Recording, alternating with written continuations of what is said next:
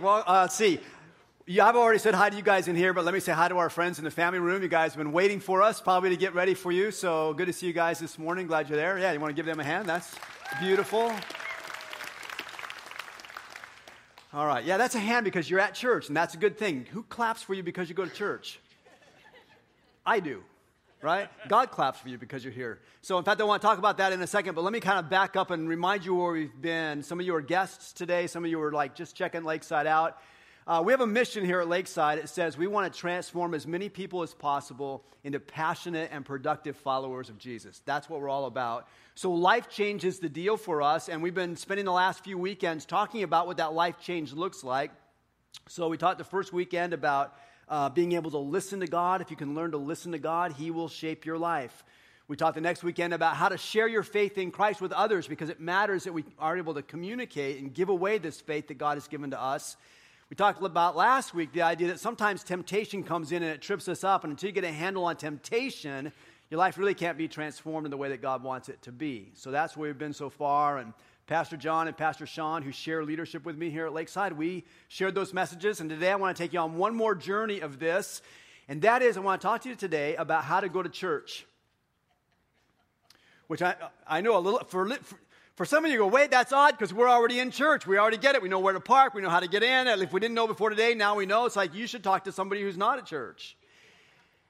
Maybe that's true, but here's the deal. Really, not everybody knows how to go to church, and not everybody knows what to do when they get there. Watch this. It's time to play Family Feud. Give it up for Steve Harvey.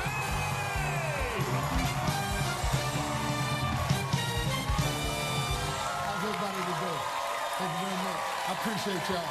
Thank y'all now. I appreciate it, folks. Well, welcome to Family Feud, everybody. I'm your man, Steve Harvey, and hey, we got good one for you today, folks, returning for their fourth day with a total of $21,700 from Sacramento, California. It's the champs, y'all. It's the Newhart family.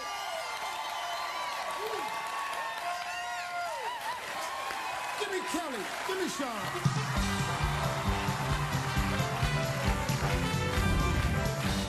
All right, guys, here we go. Point values are triple. We got top 4 answers on the board. If a person's head is down in church, what are they doing? They're praying. They're praying. They're going to play. They're going to play. Stephen, if a person's head is down in church, what are they doing? Well, Steve, I think they might be a sinner and they might be crying. Crying. Dana, if a person's head is down in church, what are they doing? Sleeping. Sleep.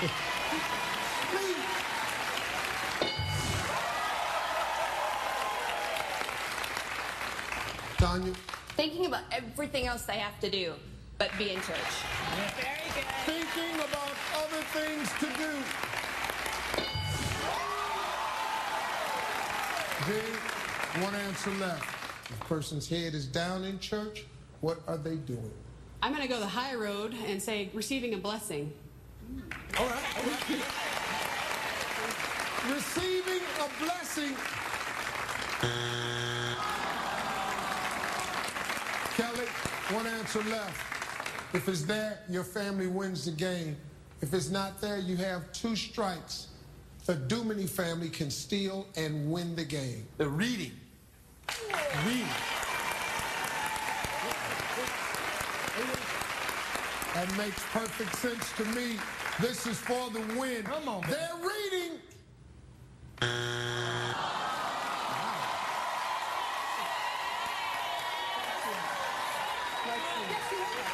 Duminy family, here's the situation.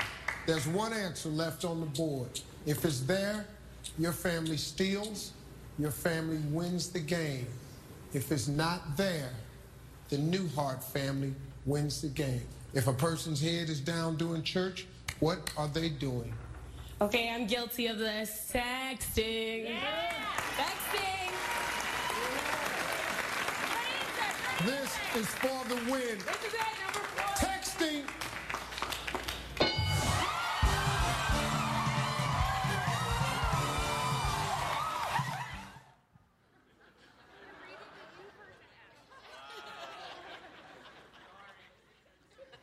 Yeah, sorry. Yeah. So I just want you to know, they give me this elevated platform to stand on.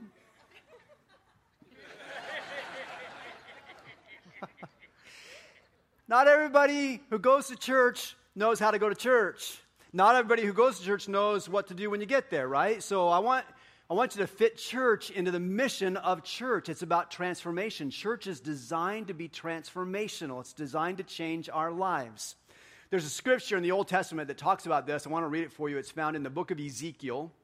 So if you want to be like reading, that was one of, by the way, Kelly and Jean and the Newhart family are Lakesiders. Kelly's right here in the center, right there, right on. Kelly was also the host of our game show during Blitz this last week. So nice job, young man. That's awesome.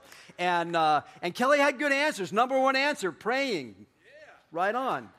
Yeah, and that whole reading thing. So if you want to read, he was thinking about the Bible, really. And so you can do that on the Bible app on your smartphone. That would be okay too. So let me read this scripture for you that describes how church is designed to be transformational. This is talking about the Old Testament, and so it's talking about the temple, not church exactly, but we're going to take a metaphor from this and describe it for us. So Ezekiel 46, verse 8 says this: when the prince enters the temple, he is to go in through the portico of the gateway, and he is to come out the same way. But when the people of the land come before the Lord at the appointed festivals, whoever enters by the north gate to worship is to go out the south gate, and whoever enters by the south gate is to go out the north gate. No one is to return through the gate by which they entered, but each is to go out the opposite gate. Now remember, he's talking about the temple, and he's talking about it in a prophetic way, so he's really talking about it in the future someday, and he says when the prince comes in, now the prince is the Messiah, we know him as Jesus. When the prince comes in, he comes in the east gate. The temple sits in Jerusalem, and it faces toward the east, and they open the east gate only once a week on the Sabbath, and the prince was the only one who got to walk in that gate. Prince would come in, he would mingle with the people that were there, they would worship the Lord together, and when they got done, the prince would go out the same way he came. But everybody else who came into the temple was told to go out a different way than you came in. Now, there's got to be some logistical traffic control that's part of this, because there's a large crowd in the temple. So if you came in the north gate, they said just keep on moving and then go out the south gate. Don't turn around and cause congestion. If you're coming in the south gate and you're going this way, don't turn around and go back. Go out the north gate. Just kind of keep traffic flowing. But there's a metaphor that goes on there that's a huge piece of what it looks like to live as a follower of Christ who's seeking transformation. What he's saying is, never leave church the way you came. Don't go out the way you came. Now, we can put it into a little practical metaphor. We can say, we're going to do this today. We can say, look, if you came in the north door, you probably always come in the north door. I mean, you probably always park in the north parking lot. You come in the north door, you sit in section 1 or 2 or maybe 3. You sit in the same place, you use the same door. You know exactly how it goes to go to church. But today, if you came in the north door, I want you to leave by the south door. I want you to go out a different way than you came in. I want you to go out saying, I'm changed, I'm different, I'm going out a different way. And if you came in the south door, you came in the Kids Fest door, then I want you to go out the north door or the patio door, just to be able to say, I'm going out different than how I came in. That's what God wants for you. Church is designed to change your life. You got to go out different than the way you came. And it was interesting because the prince represents Christ, the Messiah. And it says when the prince comes in, he comes in and he worships, meets with the people, and he goes out the same way he came. Why? Because the Messiah, Jesus, is perfect. He has nothing to change, so he goes out the same way he came in. But all of us need transformation. All of us need life change. And so he says, I want you to go out a different way than you came in. Now, there's a New Testament grid for this. So over in 1 Corinthians chapter 13, which a lot of you know is the love chapter in the Scripture. Some of you had this read at your wedding, right? Love is patient, love is kind, love is not boastful, it's not arrogant, it's not proud, it's not rude, it's not self-serving. And all. Some of you had that read in your wedding. That's good advice. That's good stuff from Scripture. But the last verse gives us a grid about life change. The last verse in 1 Corinthians 13 says this: now, these three remain, faith, hope, and love, but the greatest of these is love. What if you would take those three things, faith, hope, and love, and you would ask God every time you are coming to church, coming to this place where the church of Christ gathers, Every time on the way in, if you would ask God, God, do something with my faith, do something with my hope, do something with my love. Change me in those areas. What would God do? For example, if you came in on the way to church and you said, God, give my faith somewhere to, give my hope somewhere to look. Give my hope somewhere to look, because hope is always about a person, right? In your favorite story, there's a hero, and hope is placed in the hero. In your favorite movie, there's a hero, and hope is placed in the hero. In the comic book, there's a hero, and hope is placed in the hero. Hope is always placed in a person. And for us who are followers of Christ, for us who are part of the church, our hope is placed in Christ, the hero of the story. It's placed in a person. So when you come into church, be asking, God, give my hope a place to look today. And when you come in, you're saying, God, give me a place to look. He's saying, look at Jesus. Right? So we taught the children this week at Blitz. We taught them one of the most famous verses in the Bible. It's John 3:16. A lot of you know it already. Most of you maybe know it already. We taught them the verse with the song. Right? God so loved the world that he gave his one and only Son, that whoever believes in him would not perish. Sorry, that's how the song went. That's not how the verse goes. We'll plug that in. But they would not perish, but they would have eternal life. Yeah. That's not in the verse either, but, you kind of get the drift of how that goes. It's all about Jesus. God loved the world so much that he gave his one and only Son, Jesus. For who? For you, for us to have someone to hope in. And so when you come to church, be asking, God, give my faith somewhere to look. And he will say, look at Jesus. And you go, where do I find him? And he will say, look in the message.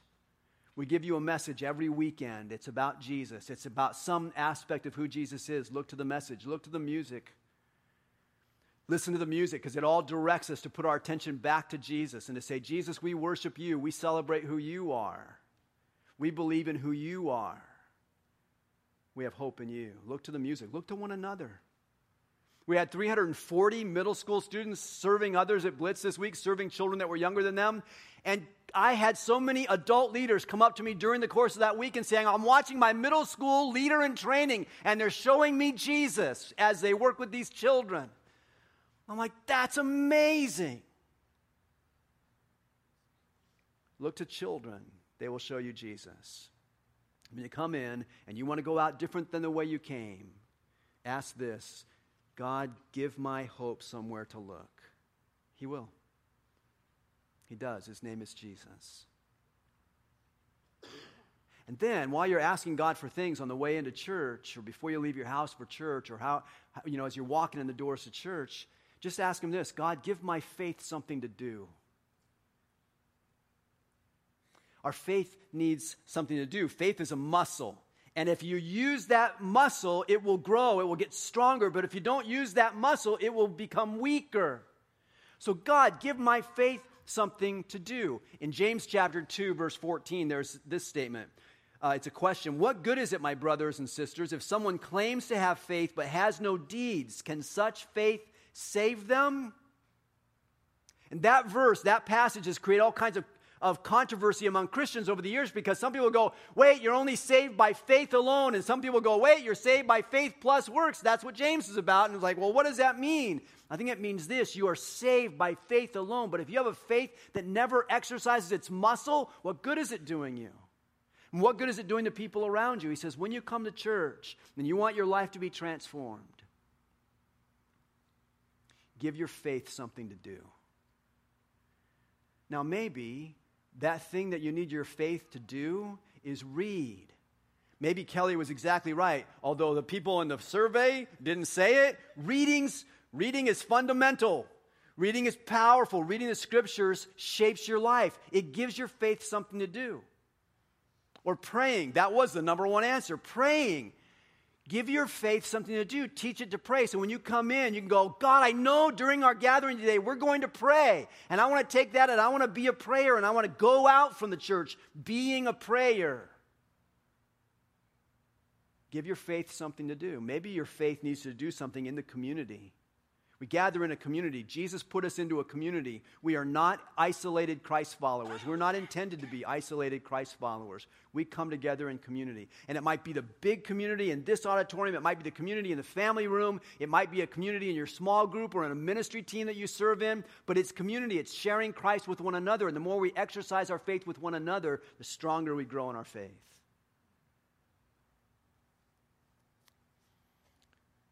When you go to church, give your hope somewhere to look and give your faith something to do so that your life is transformed. And then, Paul said to the Corinthians in chapter 13, he said, these three things remain, faith, hope, and love. And the greatest of these is love. Put that above the others and ask God this on the way in and on the way out. God, give my love someone to bless. God, give my love someone to bless. Here's the greatest one. Sometimes we get stuck in a little trap that says, church is for me. We come into church and we think, church is for me. It's all about me. When I hear critiques of churches sometimes, it's fascinating how much it's all about me, the one who's speaking. People will leave a church and they'll go, I'm not being fed. Which is such a remarkable indictment of their own maturity, because people that are mature feed themselves. Why? Because they've been exercising their faith. They gave their faith something to do. But when church becomes about me, it's like, oh, I'm not being fed. Or maybe they'll talk about the music like, oh, I don't like the music. It all becomes about me. Here's the deal. Unless you're a brand new Christian, or unless you're here to kind of figure out what it means to follow Christ and to be a Christian, unless you're brand new and just a few months old, after that you realize that church no longer is about you. It transitions to be about somebody else. It's about what you can do for somebody else. Your best church life is when you focus on somebody else. Give your love someone to bless. So during Blitz, we had the special needs ministry going. We had 30 volunteers who were giving their week to say, I'm going to be with one child who has some needs that I can fill. By being with that one child, I'm going to bless a family. And it's remarkable. They give their life, they give their love someone to bless. We had that special needs ministry on the weekends. You can go, I'm going to give my life to someone else in that ministry to bless them.